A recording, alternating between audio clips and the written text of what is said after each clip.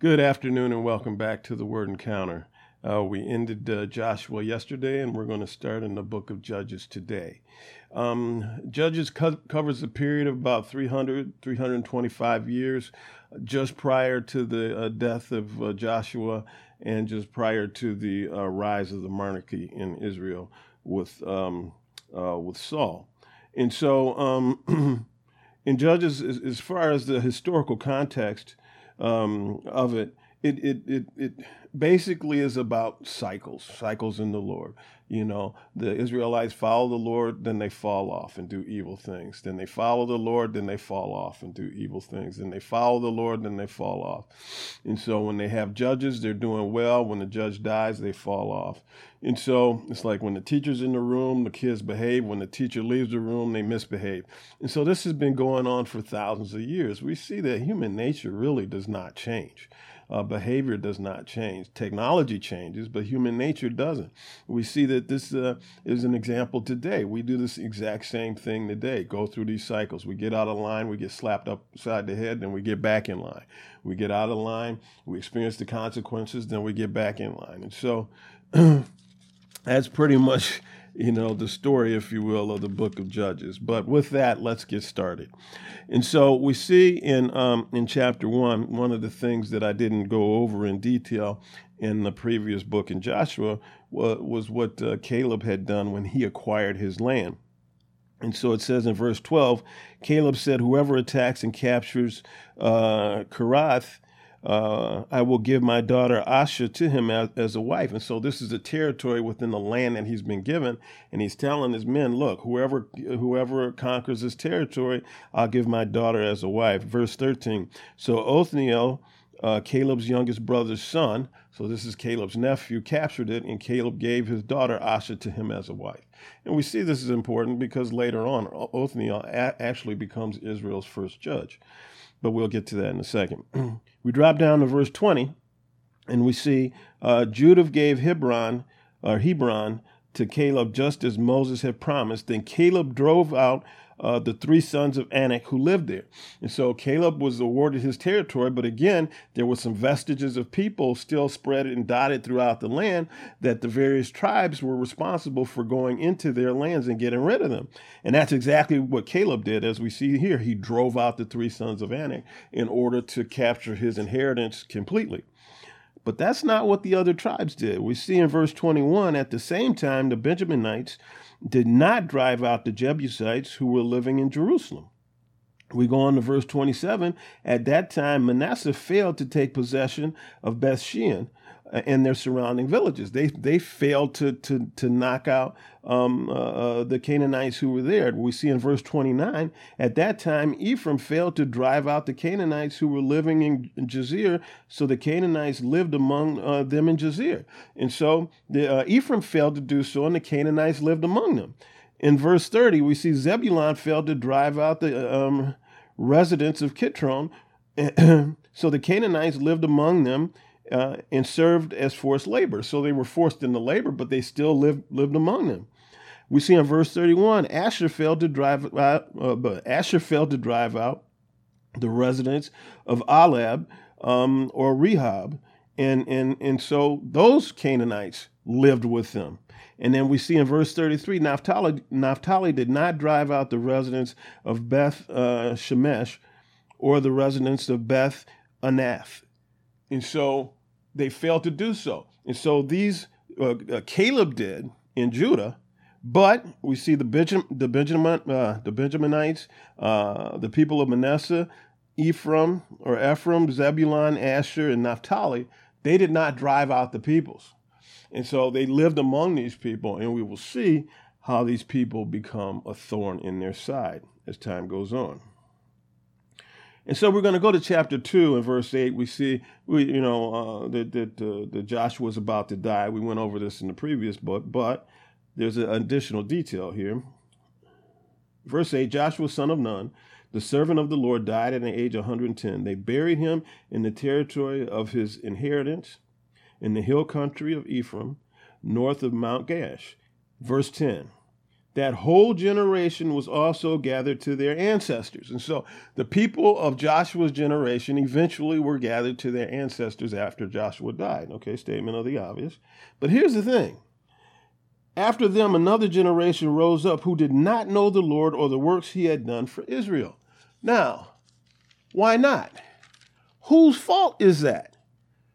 See, the people of Joshua's generation failed to pass on what had happened or what the Lord had done for them and with them, and therefore the younger generation had no clue. We have a responsibility with our children to let them know the things that the Lord has done for us and whatnot. It's on them whether or not or how they proceed from that point. But if they don't know because we failed to tell them, then that's a problem.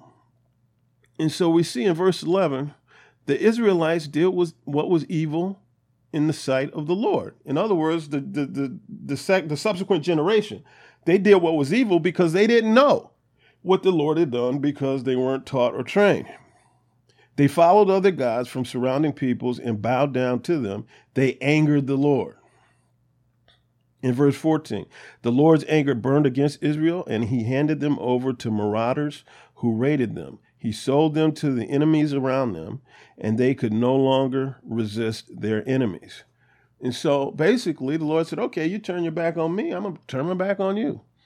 And that's what happened in verse 15. Whenever the Israelites went out, the Lord was against them and brought disaster on them, just as he had promised and sworn to them. So they suffered greatly. And so when you turn your back on the Lord, and then the Lord turns his back on you, you suffer the consequences. We see this time and time and time again in modern day society. We have a society that wants to disdain the things of the Lord and turn its back on the things of the Lord. And we have all kind of problems. And in my opinion, you can point to it directly. You can point directly to the source of the problem. And that is we have turned our back on the Lord collectively as a people, and we suffer the consequences. In verse 16, the Lord raised up judges who saved them from the power of their marauders, but they did not listen to the judges. Instead, they prostituted themselves with other gods, bowing down to them. So the Lord rose up judges in order to save them, in order to point out the direction to the people, the ways of the Lord and whatnot, but they didn't listen to them. Instead, they went, it seems like they went further in another direction. They prostituted themselves with other gods, bowing down to them. The more they were told what to do in order to right their ship, it seems like the more they wanted to do what they shouldn't do. Does that sound familiar? So we go on to verse 18. Whenever the Lord raised up a judge for the Israelites, the Lord was with him and saved the people from the power of their enemies while the judge was still alive. Whenever the judge died, the Israelites would act even more corruptly than their fathers. And so the judges came along, righted the ship with the people, got them to live in a manner consistent with the ways of the Lord. He would die, and then they would go crazy. This is the history of man.